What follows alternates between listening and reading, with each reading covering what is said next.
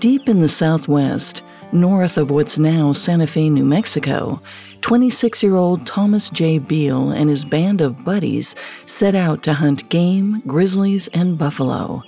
It was an early spring morning in 1818, and daylight glimmered on the ravine around a temporary base camp, which caused the explorers to notice a bright shimmer on the hillside. Suddenly, the radiant glow streaked upward along the cliff like a vein. As they walked towards the shine, they wondered what it could be. The hunters didn't want to get their hopes up, but deep down, they had a hunch it might be precious metal. Trembling at the prospect of instant wealth, Beale was immediately summoned, and from what they saw, it appeared they'd spotted gold. 30 years before American explorers would venture west for the gold rush. And as wild excitement spread throughout the camp, the hunters realized their lives were about to change forever. Or so they hoped. By the summer of 1819, they'd quarried thousands of pounds of gold, silver, and other valuable objects. Yet the miners knew with such an immense treasure came immense danger. Concerned for the safety of their loot, Thomas Beale racked his brain for a safe, unassailable location. None came to mind. So he carted the fortune back home, all the way to Virginia. And for the modern-day treasure hunters that show up in the Blue Ridge Mountains, there may be reason to believe Beale's treasure is still buried deep beneath the hilly pines.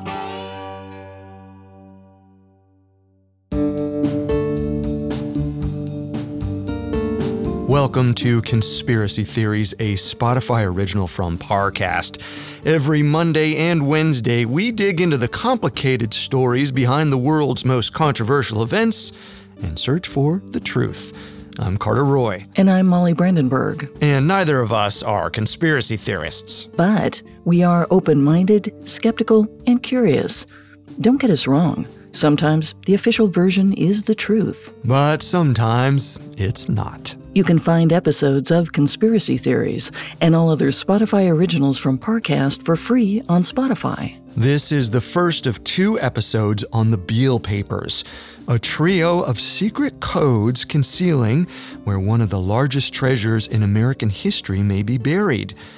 When they were released to the general public in 1885, the Beale Papers kicked off America's longest and costliest treasure hunt in history. This episode will explore the history of the papers and how Thomas Beale's cryptic codes have kept fortune seekers hooked for decades.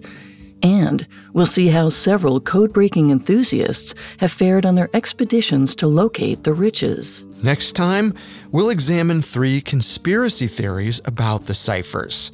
We'll ask if the National Security Agency discovered the treasure and kept it hidden, if it's still buried somewhere in Virginia or elsewhere, and if the ciphers might have been an elaborate hoax all along.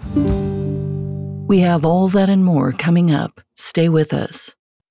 This episode is brought to you by BetterHelp. Bottling everything up can be really bad for you in the long run and have some terrible consequences, and this isn't a conspiracy theory. The more you let things build up, the more of a toll it can take on your mental health. I know for me, in dealing with some traumatic events in my life, I had the tendency to think, well, they've already happened, I'm okay, other people have it worse, it doesn't matter much. And through therapy was really able to understand how those events impacted me and changed how I'd started to see the world in ways that weren't great and were sometimes making my life worse. So therapy or dealing with any traumatic events you've had might really help you in terms of how you can live in the present moment now. So if you want to give therapy a try, check out BetterHelp. It's entirely online, convenient, and flexible. It's also really easy to get started. Just fill out a brief questionnaire to get matched with a licensed therapist.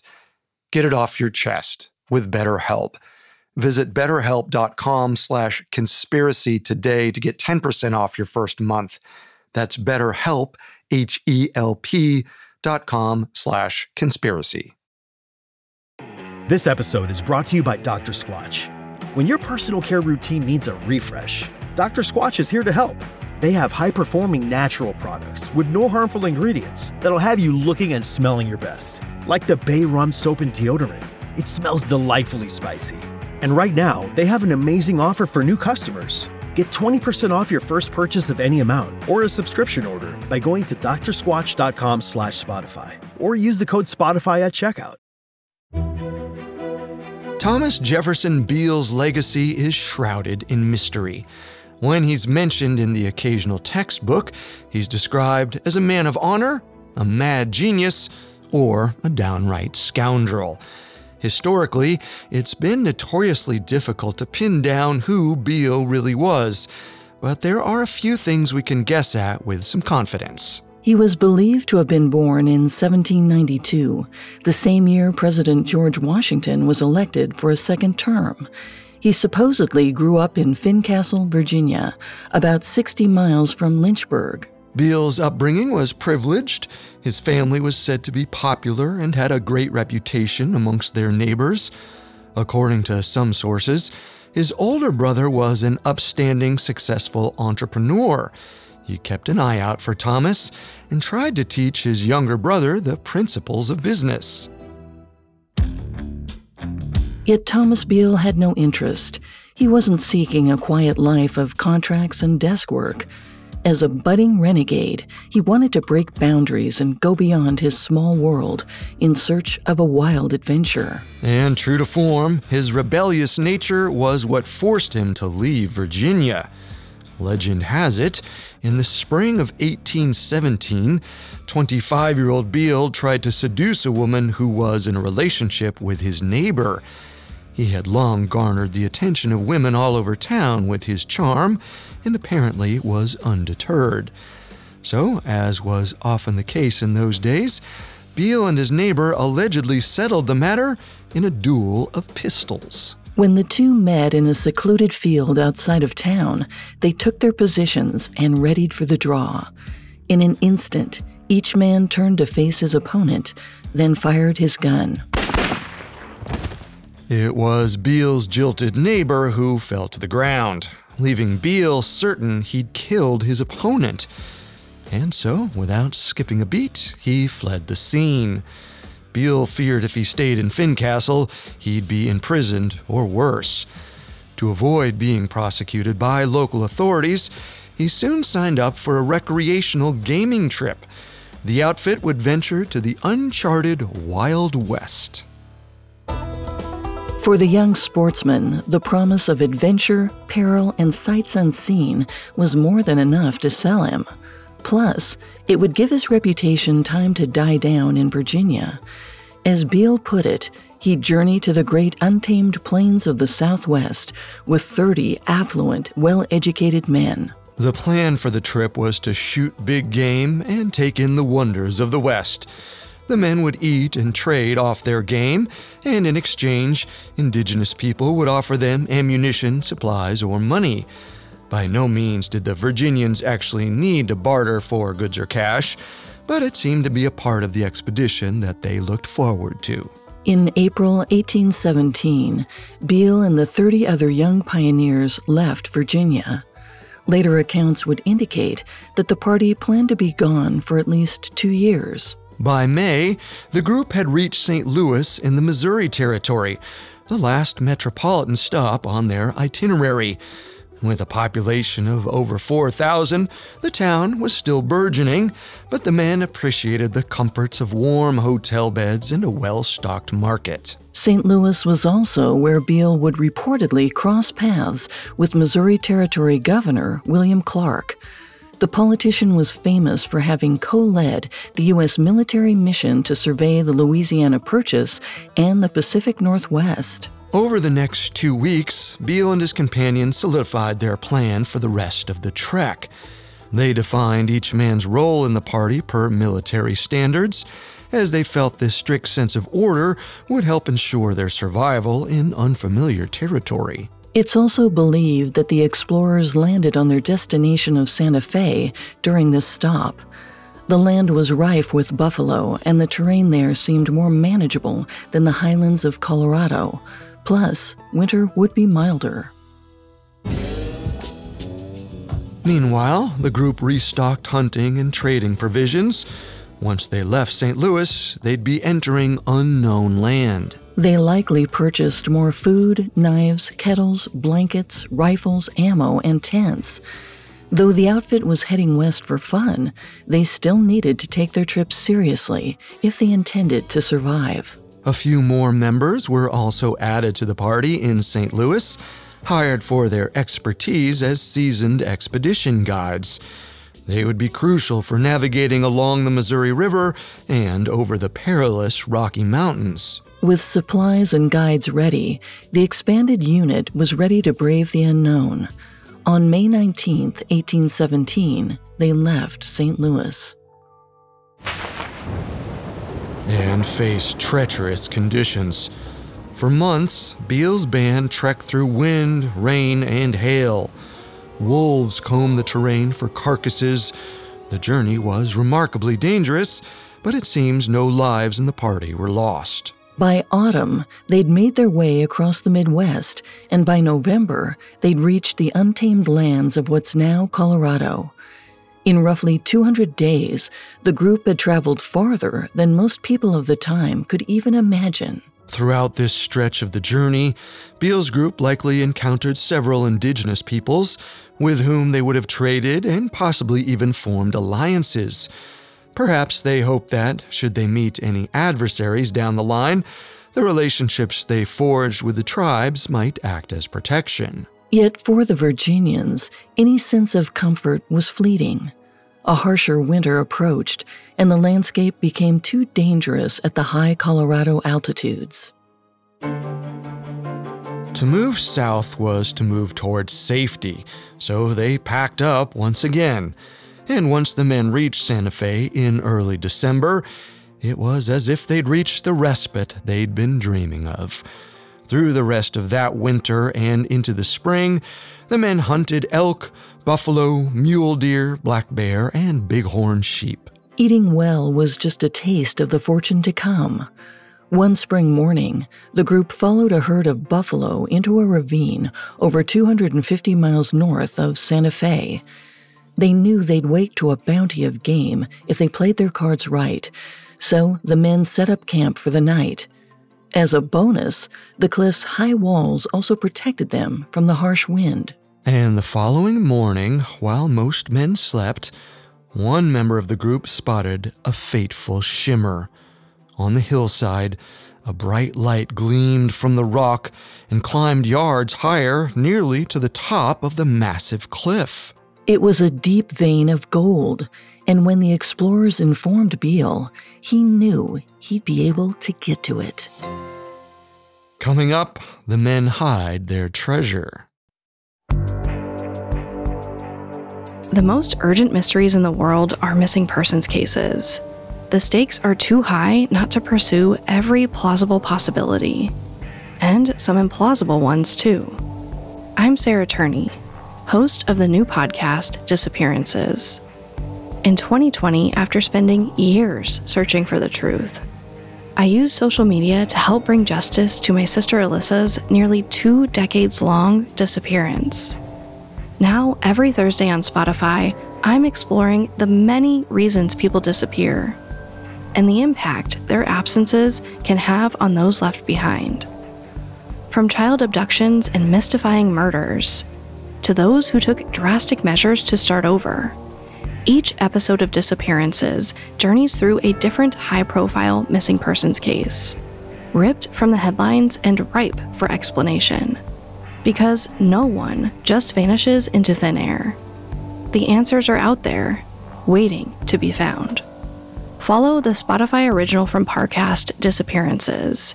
Hear a new episode every Thursday, free and only on Spotify. Now back to the story. In the spring of 1818, 26-year-old Thomas J. Beale and his band of hunters followed a herd of buffalo into a ravine in modern-day Colorado. Once there, the men noticed something they hadn't been expecting to find. Deep veins of gold and silver embedded in a cliff. It was just mere feet from their camp. It was a breathtaking discovery. Nearly 3 more decades would pass before the famous California gold rush of 1848. However promising spotting gold was, though, there was a temporary setback. There wasn't anyone to ask about mining techniques and best practices. Beale and his men would have to forge their own ways to extract the precious metals. And their methods were primitive at best. Without a reliable water supply near their camp, typical techniques like panning, when gold is separated from soil by shaking the deposit in a pan in water, were out.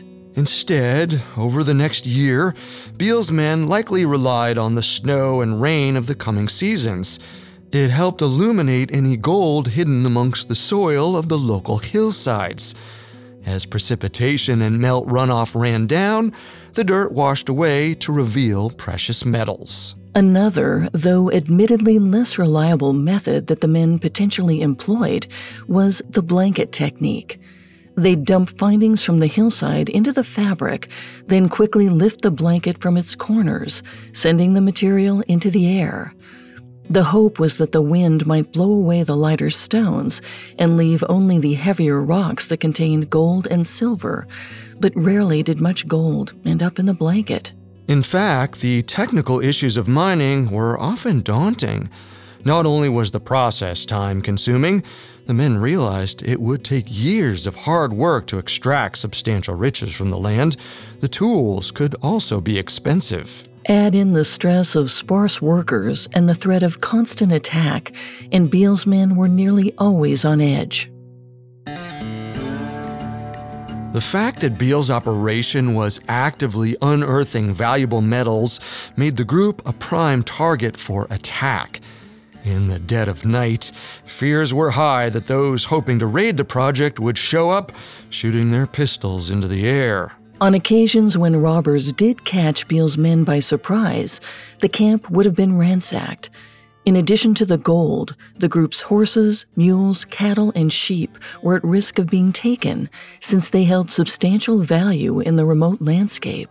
Without any local police force or physical protection from raiders, aside from their own weapons, Beale's men made do with temporary solutions. They buried their ammunition store and hid their wealth under logs, in tree trunks, and within tin pots and pans. Still, constant mining meant the group was sitting on a growing stock, one that they were running out of options to protect. Soon, the time came to consider transporting their precious cargo to a safer location. By the summer of 1819, the group agreed the fortune should be taken back to Virginia, and Thomas Beale himself would be the one to do it. The men believed that back east, they might be able to find a responsible, trustworthy guardian for their riches.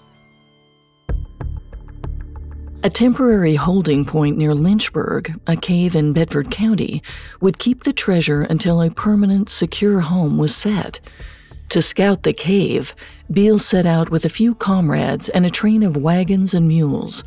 After a long journey home, Beale was back in Virginia before the end of 1819, with the loot in tow. When Beale arrived with the wagons, he found a safe place to store his treasure for the time being. However, Beale knew he couldn't leave it there for long, so he went out to scout their chosen cave. Yet when he finally got there, he was disappointed to find it lacked both remoteness and security. Lots of area farmers used it to store their equipment and feed. It was far too accessible and would never work. Beale would have to search for a different hiding spot for his treasure. Morning after morning, Beale headed out to different corners of the woody Blue Ridge Mountains, and he soon discovered an untouched parcel of forest. He decided it was where he'd bury the first portion of the treasure. He'd stash it in a modest plot, no bigger than a grave. Beale hoped that he might be able to secure the first haul, then return west to transport a second batch of gold. But there was a looming concern. Given the treacherous landscape and threats of bandits and wild animals, it wasn't guaranteed that Beale would survive more trips between Virginia and the wilds of the West. As a failsafe, Beale decided he'd leave a treasure map for his fellow miners. If anything happened to him, they'd be able to return back east and unearth their spoils. Beale wasn't the average adventurer, though, so the map certainly wasn't average either. It listed the gold's coordinates in cryptic cipher texts. When decoded, these numerical sequences would reveal where the fortune was stored. The first two codes are referred to as B1 and B2. Each fits on its own page. While B1 indicated the exact coordinates of the vault, B2 inventoried the contents of the prize. Yet even creating the coded map still left Beale with another dilemma: who he could entrust the ciphers with. And since he didn't know anyone off the top of his head, he locked them into an iron crate, which he'd hold on to for the time being. Sometime in 1820, Beale traveled back to Santa Fe. Once he reunited with his men, he proposed the idea of a protector for the box. This person would serve as a reliable executor of their newfound fortune, because without someone to guard the box and the ciphers, the treasure was as good as lost. The miners agreed. They too wanted to safeguard the fortune for their relatives, should anything ever happen to them. With that, Beale opened the crate up once more and added a third cipher, called B3.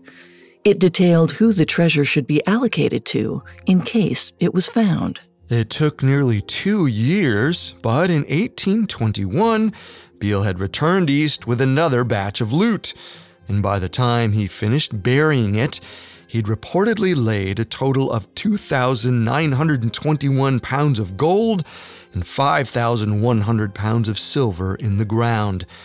At just over 8,000 pounds, the treasure was roughly equal to the weight of a hippopotamus and worth over $60 million in today's money. Understandably, Beale wanted to find a faithful trustee to watch over it, and fast. While in Lynchburg that winter, he kept an eye out for who might fit the bill for a suitable guardian. And when the town's own innkeeper, Robert Morris, offered to house him, Beale got an inkling he'd found his man. Not only was Morris kind and honest, the word around town was that he was a fair businessman. By the spring of 1822, Beale was sure Morris could be entrusted with the ciphers. In 2 letters, he asked the innkeeper to guard the metal box that held the papers and instructed him to preserve the crate for 10 years, should none of his fellow miners return to claim it. Then, if and only if no one with authority from Beale returned to take the box, would Morris be entitled to open it. If that time came, Morris was granted a few responsibilities. After deciphering the messages, he could deliver the funds to the miner's next of kin and keep a significant percentage of the riches for himself. Without hesitation, Morris accepted. He was even on board for the caveat to Beale's offer. The cipher's key would be given to someone else. That way, even if Morris opened the box early, he couldn't steal the treasure. As an extra measure of safety, Morris would have no idea of the person's identity, nor would he be able to decrypt the codes without this person's help. Without that key, the ciphers were useless. 10 years came and went, but Thomas Beale never returned. And as Morris waited patiently, it became increasingly clear that someone may never send word of what happened to Beale or any of his men. The treasure might be his for the taking. Coming up, the Beale papers stump the nation's best minds. Now back to the story. By 1822, the mining treasure of Thomas Beale had been concealed within a hiding spot somewhere in Virginia's Blue Ridge Mountains.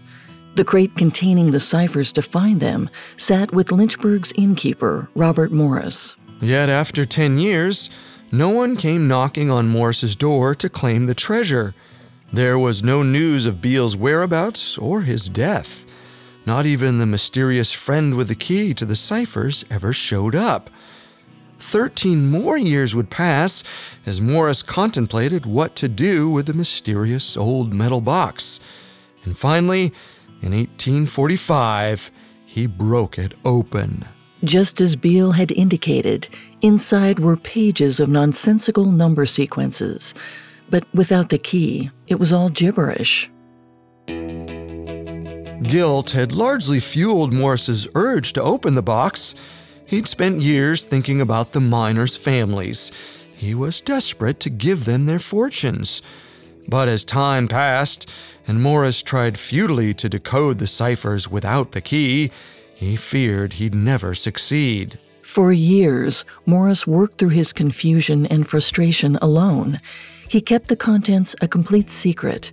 It was only at the bridge of quitting in 1862 that he finally shared the papers with an anonymous friend. In the interest of clarity, we'll refer to this friend as Pete. Perhaps needing a break from his decades-long challenge and the burden of solving the puzzle, Morris handed off the pages to Pete. But just a year later, Morris died. Which left Pete with the task of unlocking the secret of Beale's ciphers. And for the next 2 decades, he tried doggedly. Eventually, Pete lucked into a source that would help him decipher at least one of the 3 cryptograms. According to some stories, Pete had been circling back to Beale's full name, Thomas J. Beale. Perhaps he guessed the middle initial stood for Jefferson. And then, it wouldn't be much of a leap to say whom Beale might have been named after, like the 3rd President of the United States, Thomas Jefferson. It was a stretch, but it's possible Pete figured since Jefferson wrote the Declaration of Independence, maybe that was the key he needed. Miraculously, his hunch worked. The Declaration functioned as a basic substitution cipher. Soon, Pete discovered every number in Beale's sequence lined up with a corresponding letter in the Declaration. Here's how it worked. If Beale wrote the number 6, the decoder looked at the first letter of the 6th word in the key. For example, let's take the sentence, "When in the course of human events." The 6th word is events, and the first letter of that word is E. So when Beale created it, he wrote down E, then moved to the following number in the cipher. One by one, Pete made his way through B2, substituting Beale's numbers with the Declaration's corresponding letters. And the result was astounding. It was an inventory of the treasure. When completed, the sequence read, quote, "I have deposited in the county of Bedford, Virginia, in an excavation or vault 6 feet below the surface of the ground, the following articles, belonging jointly to the parties whose names are given in number 3 herewith." Pete was thrilled. It was proof there was treasure somewhere in Bedford County. Yet there was one glaring problem. Nobody could figure out how to read cipher 3. Unlike B2, the Declaration didn't solve the 1st and 3rd ciphers. This meant that the exact coordinates of the treasure, listed in B1, and its recipients, listed in B3, remained a mystery. The joy of a partially solved puzzle wore off. Pete was so defeated that by 1884, he revealed the secret of Beale's cryptograms to another person. Now, a proprietor named James B. Ward was tasked with the responsibility of the uncracked codes. Ward's intentions weren't as sterling as Pete's or Robert Morris's, though. After acquiring Beale's pages, he bound the contents into a pamphlet. Then, in 1885, he had the books printed to sell to the public for 50 cents a pop. Whatever hopes Ward had to get rich quick, though, went up in flames. Literally. Before he could carry out his master plan, a hellish fire broke out at the printing plant. All but a few copies of the Beale pamphlet were devoured by the blaze. However, the remaining copies did garner some local attention, enough to cause a collective curiosity. News of the legend of Beale's treasure spread across the East Coast. And from 1885 on to this day, thousands of amateur and professional codebreakers have tried to solve Beale's remaining ciphers. Cryptanalysts have tried every trick in the book, dissecting the sequences and investigating potential keys, all to find that famed treasure. But even with modern technology, the two ciphers remain unsolved. Even traveling to Virginia hasn't given much hope to the buccaneers, mathematicians, and treasure seekers who hope to unearth the treasure. Metal detectors, shovels, picks, and explosives have failed to reveal Beale's treasure. Still, the prospect that it's out there, somewhere, keeps hopeful scavengers coming back. No one is quite ready to give up on the search, especially when the estimated value could be worth more than $60 million. In more recent decades, cryptographers have tried to revisit the ciphers with the same mindset that Pete had when he first discovered the connection between the Declaration of Independence and B2. Similarly, they've referenced the Constitution, the Magna Carta, and Shakespeare's plays for clues. Analysts have also combed through other timely documents, like the Star-Spangled Banner and details of the Louisiana Purchase. Others have tried to find Beale's riches on their own, perhaps more simple terms. Take one hunter who was a Virginia Supreme Court justice. He regularly surveyed Bedford County by bicycle. Another treasure seeker also made her reputation with locals. In the early 1980s, Marilyn Parsons was a Pennsylvania woman convinced that Beale's riches might be stashed in an old cemetery. In fact, she was so sure that she cashed in her disability payment to make the trip. And when she made it to Virginia, she paid a construction company to borrow their backhoe digger to tear up the graveyard. All that was unearthed, though, were some old bones, and unsurprisingly, breaking ground in a church cemetery was enough to get Ms. Parsons arrested on the spot. With all this action, it's no wonder the area surrounding Bedford County is rarely quiet. Year after year, different groups of treasure hunters arrive to comb through the mountains in search of Beale's treasures. At one point, there was even a dedicated society of believers. From the late 1960s through the 1980s, the Beale Cipher Association, or BCA for short, was committed to cracking the remaining codes. During those years, members gathered for conferences to share their ideas and stories. Many had experienced close calls and failures while hunting for the treasure in Bedford County. Among the BCA's 200 or so members, several were honorable and distinguished computer experts, esteemed specialists in their fields, like the Sperry UNIVAC Director of Computer Sciences and Foxborough Labs Head of Research, attended with great excitement. Over the decades, other interested parties came from agencies with equal clout. There were individuals who worked for the National Security Agency and the Central Intelligence Agency, like ex-CIA agent Carl Nelson Jr. Yet despite his honorable work deciphering communist codes in Berlin, Nelson still couldn't solve Beale's B1 and B3. Even utilizing every type of deciphering device possible didn't help the BCA come closer to unraveling the numerical clues of the papers. Custom computer software was unable to decrypt the puzzles accurately, because the fact remains, the ciphers are missing their key. With the BCA now dissolved, the fate of the Beale papers and the treasure they might hold has been left to amateur sleuths and history enthusiasts. And though it's a tall order to head out to the Blue Ridge Mountains without much to go on, treasure hunters still do. And we can only reason that they're seeking the same thrill that pushed Thomas Beale to leave Virginia back in 1817. To them, the fortune they might find, however puzzling, is still worth chasing. Next time, we'll discuss the conspiracy theories that have emerged from the Beale papers and their possible location. Like conspiracy theory number 1. The National Security Agency actually found the treasure in the 1930s and has been keeping it a secret for decades. Or conspiracy theory number 2, the Beale fortune is still up for grabs somewhere in America, perhaps deep in central Virginia's Blue Ridge Mountains. And finally, conspiracy theory number 3.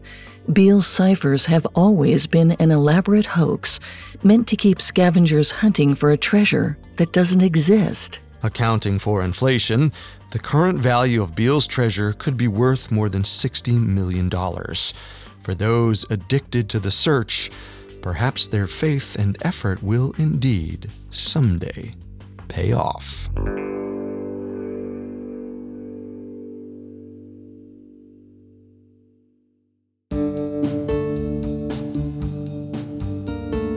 Thanks for tuning in to Conspiracy Theories.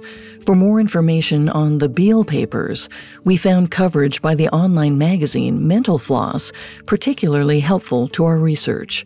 You can find all episodes of Conspiracy Theories and all other Spotify originals from Parcast for free on Spotify. Until then, remember, the truth isn't always the best story. And the official story isn't always the truth. Conspiracy Theories is a Spotify original from Parcast.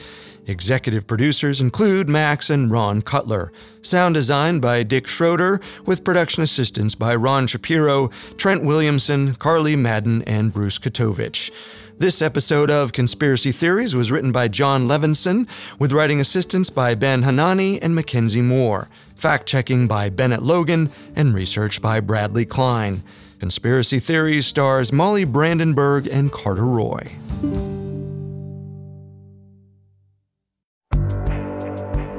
I'm Sarah Turney, host of the new Spotify original from Parcast, Disappearances. Every Thursday, join me for an exploration into history's most gripping missing persons cases. Following timelines, analyzing clues, and piecing together as many answers as possible to find the truth. From prison breaks and child abductions to second chances and even murder. We'll journey through the many reasons people disappear. Follow my new podcast, Disappearances, free and only on Spotify.